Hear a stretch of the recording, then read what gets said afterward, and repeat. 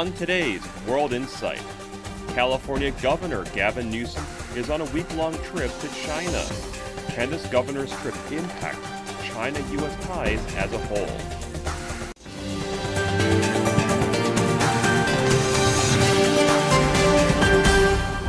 Hello, I'm Tian Wei, and welcome to World Insight. California Governor Gavin Newsom is visiting China this week. He has already landed in Hong Kong and will visit Beijing, Shanghai, Guangdong, and Jiangsu later this week. The trip focuses on climate action and partnership between the world's two largest economies. China is one of California's largest trading partners, and California is home to almost a third of Chinese Americans. It also attracts more Chinese investment, tourists, and also students than any other U.S. state. Could a successful trip by the California governor to China cascade into better ties between the two countries, particularly at subnational level? For more on the discussion about this, let's invite these four gentlemen.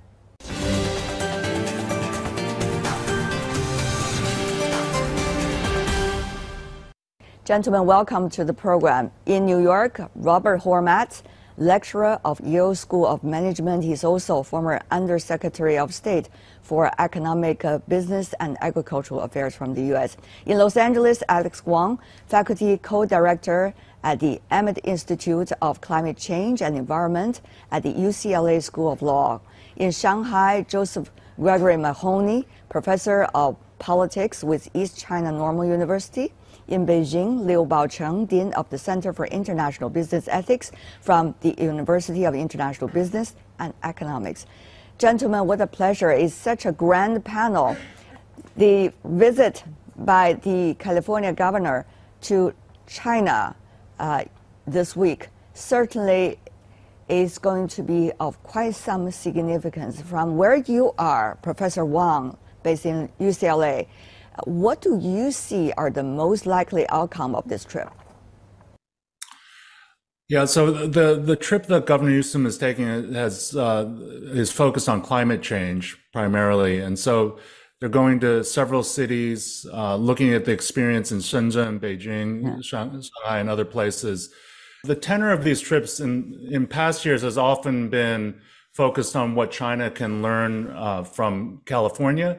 I think that still remains the case, but we are at a stage in which there are experiences from China that are worth taking a look at. I think the trip to Shenzhen to look at how they move to 100% electric buses will be interesting to see how they finance those buses and operate the system to keep them all charged. And offshore wind is an area where China has occupies about 50% of the capacity globally. And so that's really an area to see how has China done so much so quickly. How is it likely, Mr. Hormat, with your experience with the U.S. government, these kind of local interactions going to have an impact on the general atmosphere and also the topics of discussion between national governments? Well, that's a really good question, because one of the things when I was in government, there was a lot of what we called subnational conversation, the states and the provinces, the American states and the Chinese provinces. Many of them had very close relationships with one another and exchanged governors and provincial governors and ideas. And I think it helps the people of various states to understand better what's going on in China if the governors, or in some cases mayors, have a chance to visit China, and vice versa.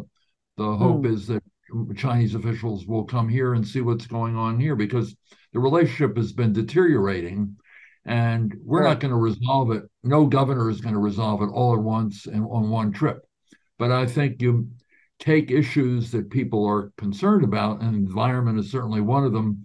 I think cooperation on health issues is another.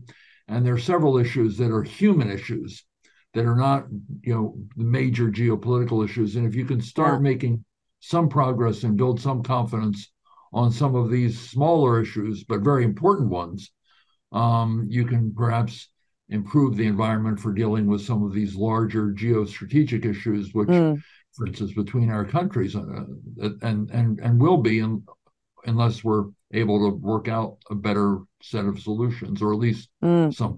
Okay.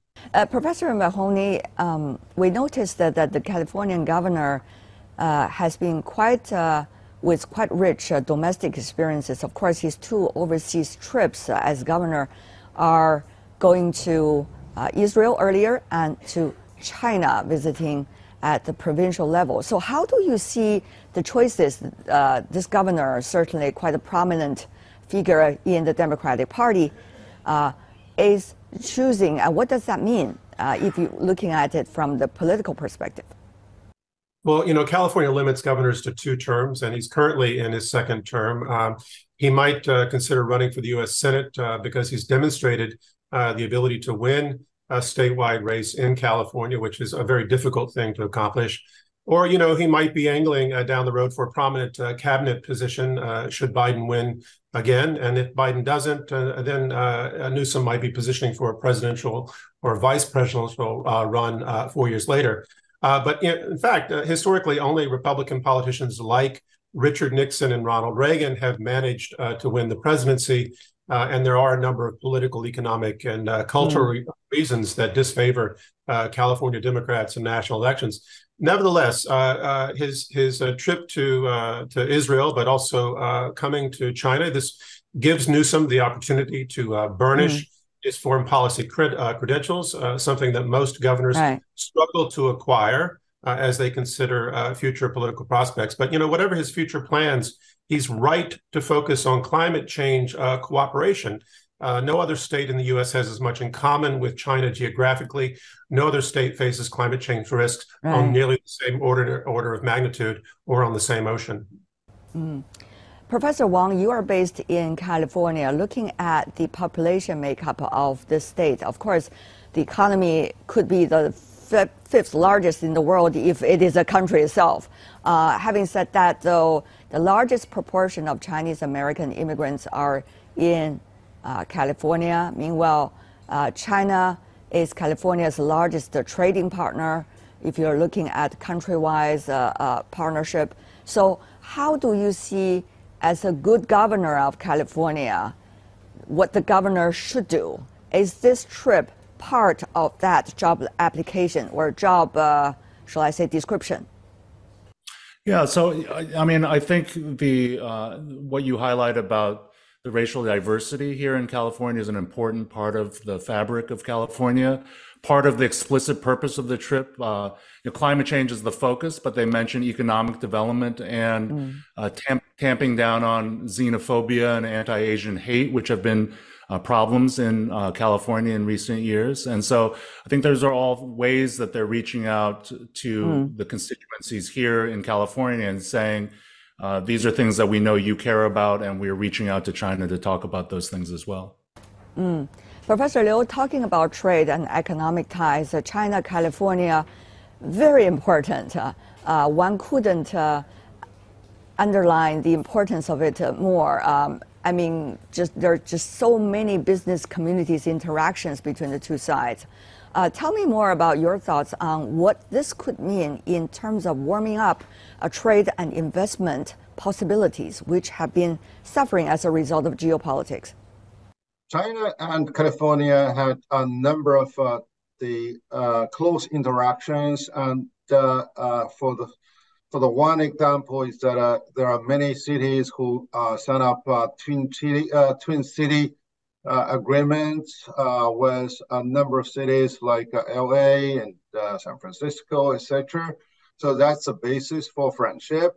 California, given its one is the largest economy among the United States in terms of on the state level, and also the hub for innovation. So these are really the window opportunities China is really actively seeking. And plus that when China is also getting its robust economy and with the big needs for particularly for climate-related technologies and equipment. So that's really the basis collaboration. Besides, China and the United States had the 10-year framework on collaboration on energy and environment, and unfortunately, it lapsed since the end of 2018. And now on a regional level or subnational level, to get it renewed after Kerry's visit to China. And this is something that needs really to give the light of optimism. Mr. Mahoney, now we have been hearing from American business community, especially global companies, their complaints to the U.S. government about recently not doing enough in terms of interaction with China. Their argument is to compete with China, one needs to to know China well and also to interact with China, including in the business sector. Now, what is your take of the California governor's visit to China and the economic trade ties California traditionally has been having with China as a result of this trip? Well, again, I think there are two intersecting issues here, and we shouldn't underestimate their intersection. So again, like China, California understands firsthand the existential threat that climate change and associated extreme weather poses. And this poses not just threats to their people, but also to their industries, their key industries.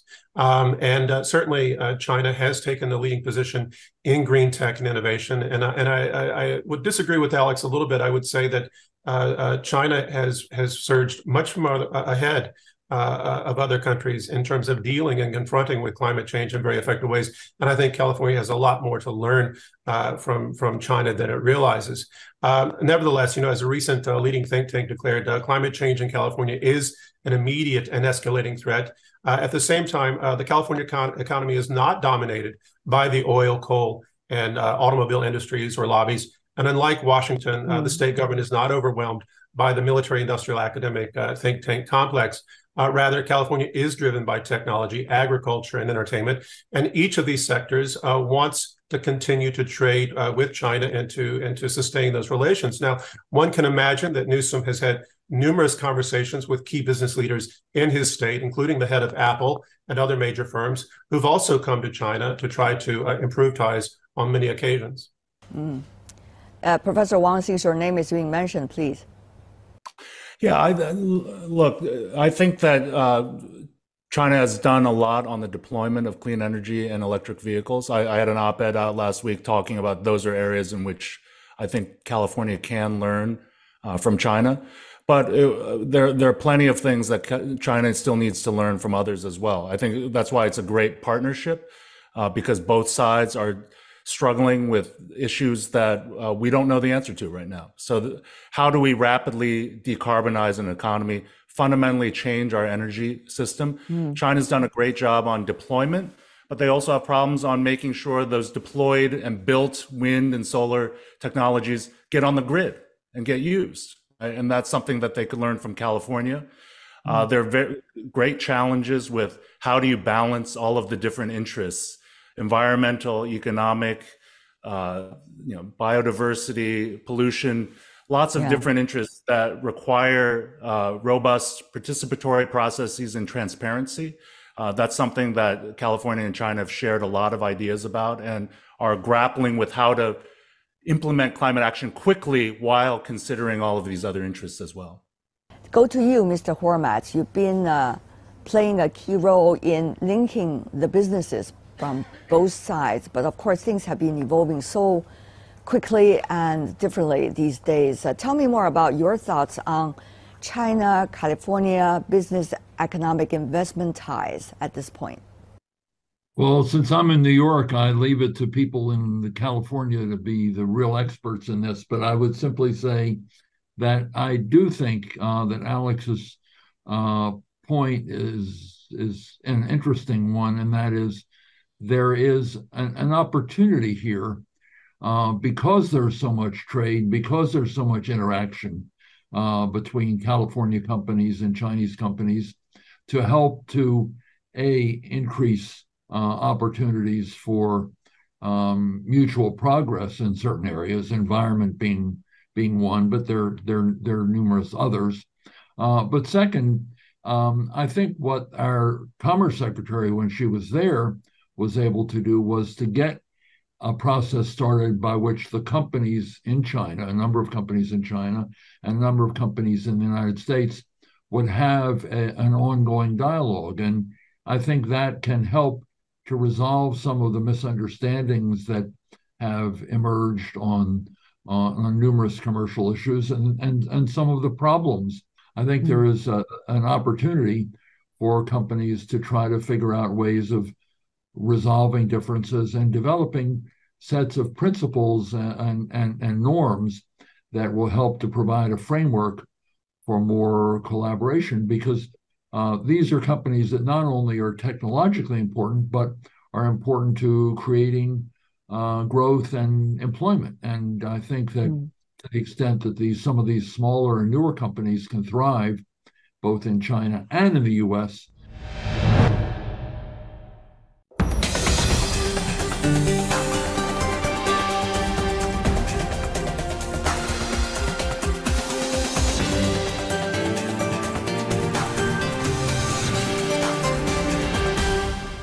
Well, we are talking about the visit of California governor to China. We are also seeing at the national level, things are taking place regarding trade and economic ties. The latest news suggests that the China-U.S.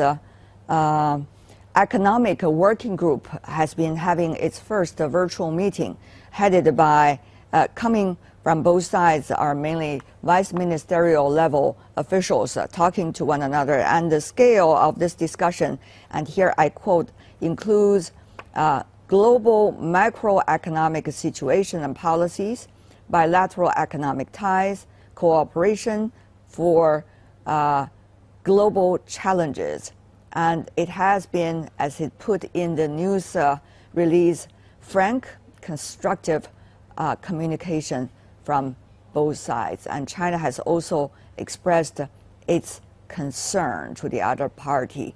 It seems that, Mr. Hormat, we are seeing a more ecosystem now starting to come back to life somewhat.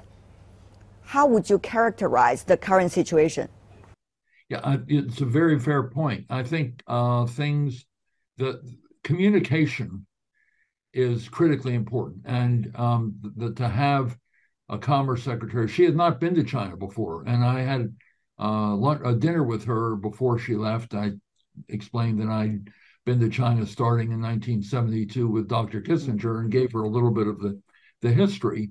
But she saw this as an opportunity, and the Commerce Department now plays a much greater role than it did several years ago in U.S.-China economic relations. But I do think that there is, with this trip and other visits like Tim Cook and various others, Gates, a feeling that we can talk about these issues. We can't resolve them all, but we can talk about them in a constructive way. And I think that there is a feeling on the part of a number of American companies that they have a lot of vested interests in doing business with China. They've been doing business with China for 20 or 30 years, and they want to continue, but they want to try to make sure that progress is made on some of the issues of concern to them. And they know that the way of doing it is to collaborate and talk. The Chinese companies have concerns with some American policies, and the way to deal with those concerns is to have these kinds of conversations with the Commerce Secretary and other senior officials and business people who take the message back to Washington or to the states and say, here's a concern that I learned about, and try to figure out how to deal with it. Professor Liu, how would you characterize the current situation? Are we seeing both sides testing the water, or feeling the temperature, or already trying to figure out how to make the water flow as it should be? Which stage are we? I think now people come back with less emotion, but more rationality, and they recognize the interdependence can hardly be decoupled, despite of all the political voices. And previously, we had the Strategic Economic Dialogue and also the GCCT, the Joint Commerce Committee, who were really actively working to streamline some of the distrust and also some of the bugs in collaboration. And later on, President Xi in Mar-a-Lago struck the four-area platform for dialogue, but that really very soon the ellipsis.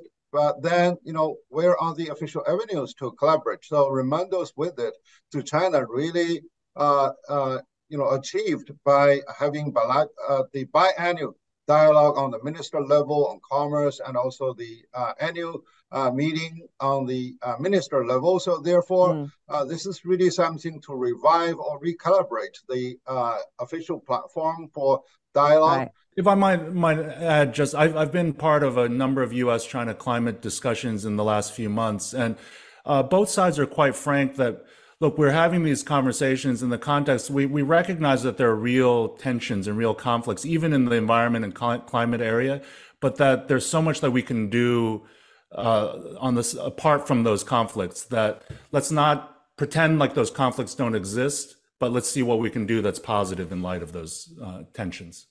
What are the conflicts that you are talking about? Trade on solar, issues on solar, critical minerals, supply chain security, these types of things. Competition amongst the industries in clean tech industries and electric vehicles. These are all very, things that the tensions may only get hotter, but there's also a lot that can be done. I like the focus of Newsom's trip, that he's focusing on areas in which they sort of stay away from these hottest issues and look for the areas where we can work together. Despite of the synergy at the local level between China and the United States, when the national level atmosphere soured, for example, over the past few years, the local level also suffers tremendously. So now the question really is, which is feeding which? Even though there are some interactions between the two, but what is exactly the root of China-U.S. synergy? Is it coming from the local level, or is it going to be ultimately decided at the national level by national governments? Looking at the U.S. election in the coming year, of course, is going to be, once again, very dramatic. We only have a few months to go. I think that at the state and local level, there's a higher level of practicality because they have to deal with a lot of these issues. And for the farmers of South Dakota and the farmers of Iowa, China is very important. For the technology companies of California, China is very important. For the financial community in New York, China is very important. So I think you're seeing a lot of pressure and a lot of attention being given by the various mayors and governors because the companies that operate within their states or their cities do care about the relationship with China. They see there's an economic benefit. Obviously, they understand that Washington calls the shots on some of the major issues, but I think there's a big role that the states and the cities can play. Looking at coming November, APEC is going to be a grand occasion in which leaders from the APEC economies are likely to gather. It happens every year almost. So many believe Professor Mahoney is going to be another important occasion for China and the United States to interact. Now, at this point, we don't know yet at what level, but looking at all these grand events still on the calendar, including APEC and COP28. So how do you see the possibility of U.S. and China interaction, both at local and national level? What could that say, and what should be done? Well, I think it's absolutely, we have to celebrate the fact that the governor of California is coming back to China. I think he could be establishing a friendship, and China loves having old friends. And I think that it's clear that his traveling to other parts of China signifies a commitment to extending this relationship. I'm not that interested in the possibility of a meeting between Xi and Biden later this year. Of course, if it happens, that would be wonderful. But I think Biden is very committed to a Cold War paradigm, and that's the direction that we'll be taking, whatever is said or whoever meets or wherever they meet. But nevertheless, I think if Gavin does have a good meeting here in China, that it may create some positive energy for Biden to meet with Xi in California. But it would also be strange if he doesn't. But I wouldn't expect that meeting to yield much if it does take place. I'm curious to see, in particular, what we learn about what this means for other countries other than the U.S. and China. There's an interesting competition right now among the two global superpowers for the favor of other countries, and I think this is a forum where a lot of countries will be in the same room. And I hope that it leads to better outcomes for these other countries, the smaller players around the region. I just want to share some very interesting piece of information with all of you, that it was yesterday, on Monday, the U.S. ambassador's residence house is being named after George Bush and Barbara Bush. Of course, as you know, they were in China, Mr. Hormat, back in the 1970s. At the time, there were no yet U.S. embassy in China, but they were the pioneers in trying to establish some kind of more normalized relations with China. And that story had been told many times in the past few decades. Now, Mr. Hormat, interestingly, the Chinese Executive Vice Minister Ma Zhaoxu was also there, together with the U.S. ambassador, to unveil the name of the U.S. ambassador's residence in China. So all of this could be one piece of news here and there. When they are being put together, it seems that there are some kinds of momentum that's going on right here. Of course, I don't want to anticipate more than I should, but Mr. Hormat, given your quite historical, your experience in history, how do you read all of these bits and pieces and putting them together? The fact that these dialogues are becoming more frequent, are dealing with some of these very important issues, gives me a hopeful signal that the tone of the relationship is improving and the opportunities for cooperation are improving. And I think we're getting more positive energy on both sides to at least try to work these problems out in a constructive way. And I think if we work together, we understand it's good for both sides and good for the world. Well, gentlemen, thank you so much for your time. I learned a lot. Really appreciate it. And that's all the time we have for today. If you'd like to know more, search World Insight. Check out our YouTube channel. Follow us on Twitter and Facebook. I'm Tian Wei on behalf of my team. Thanks for watching. Bye for now.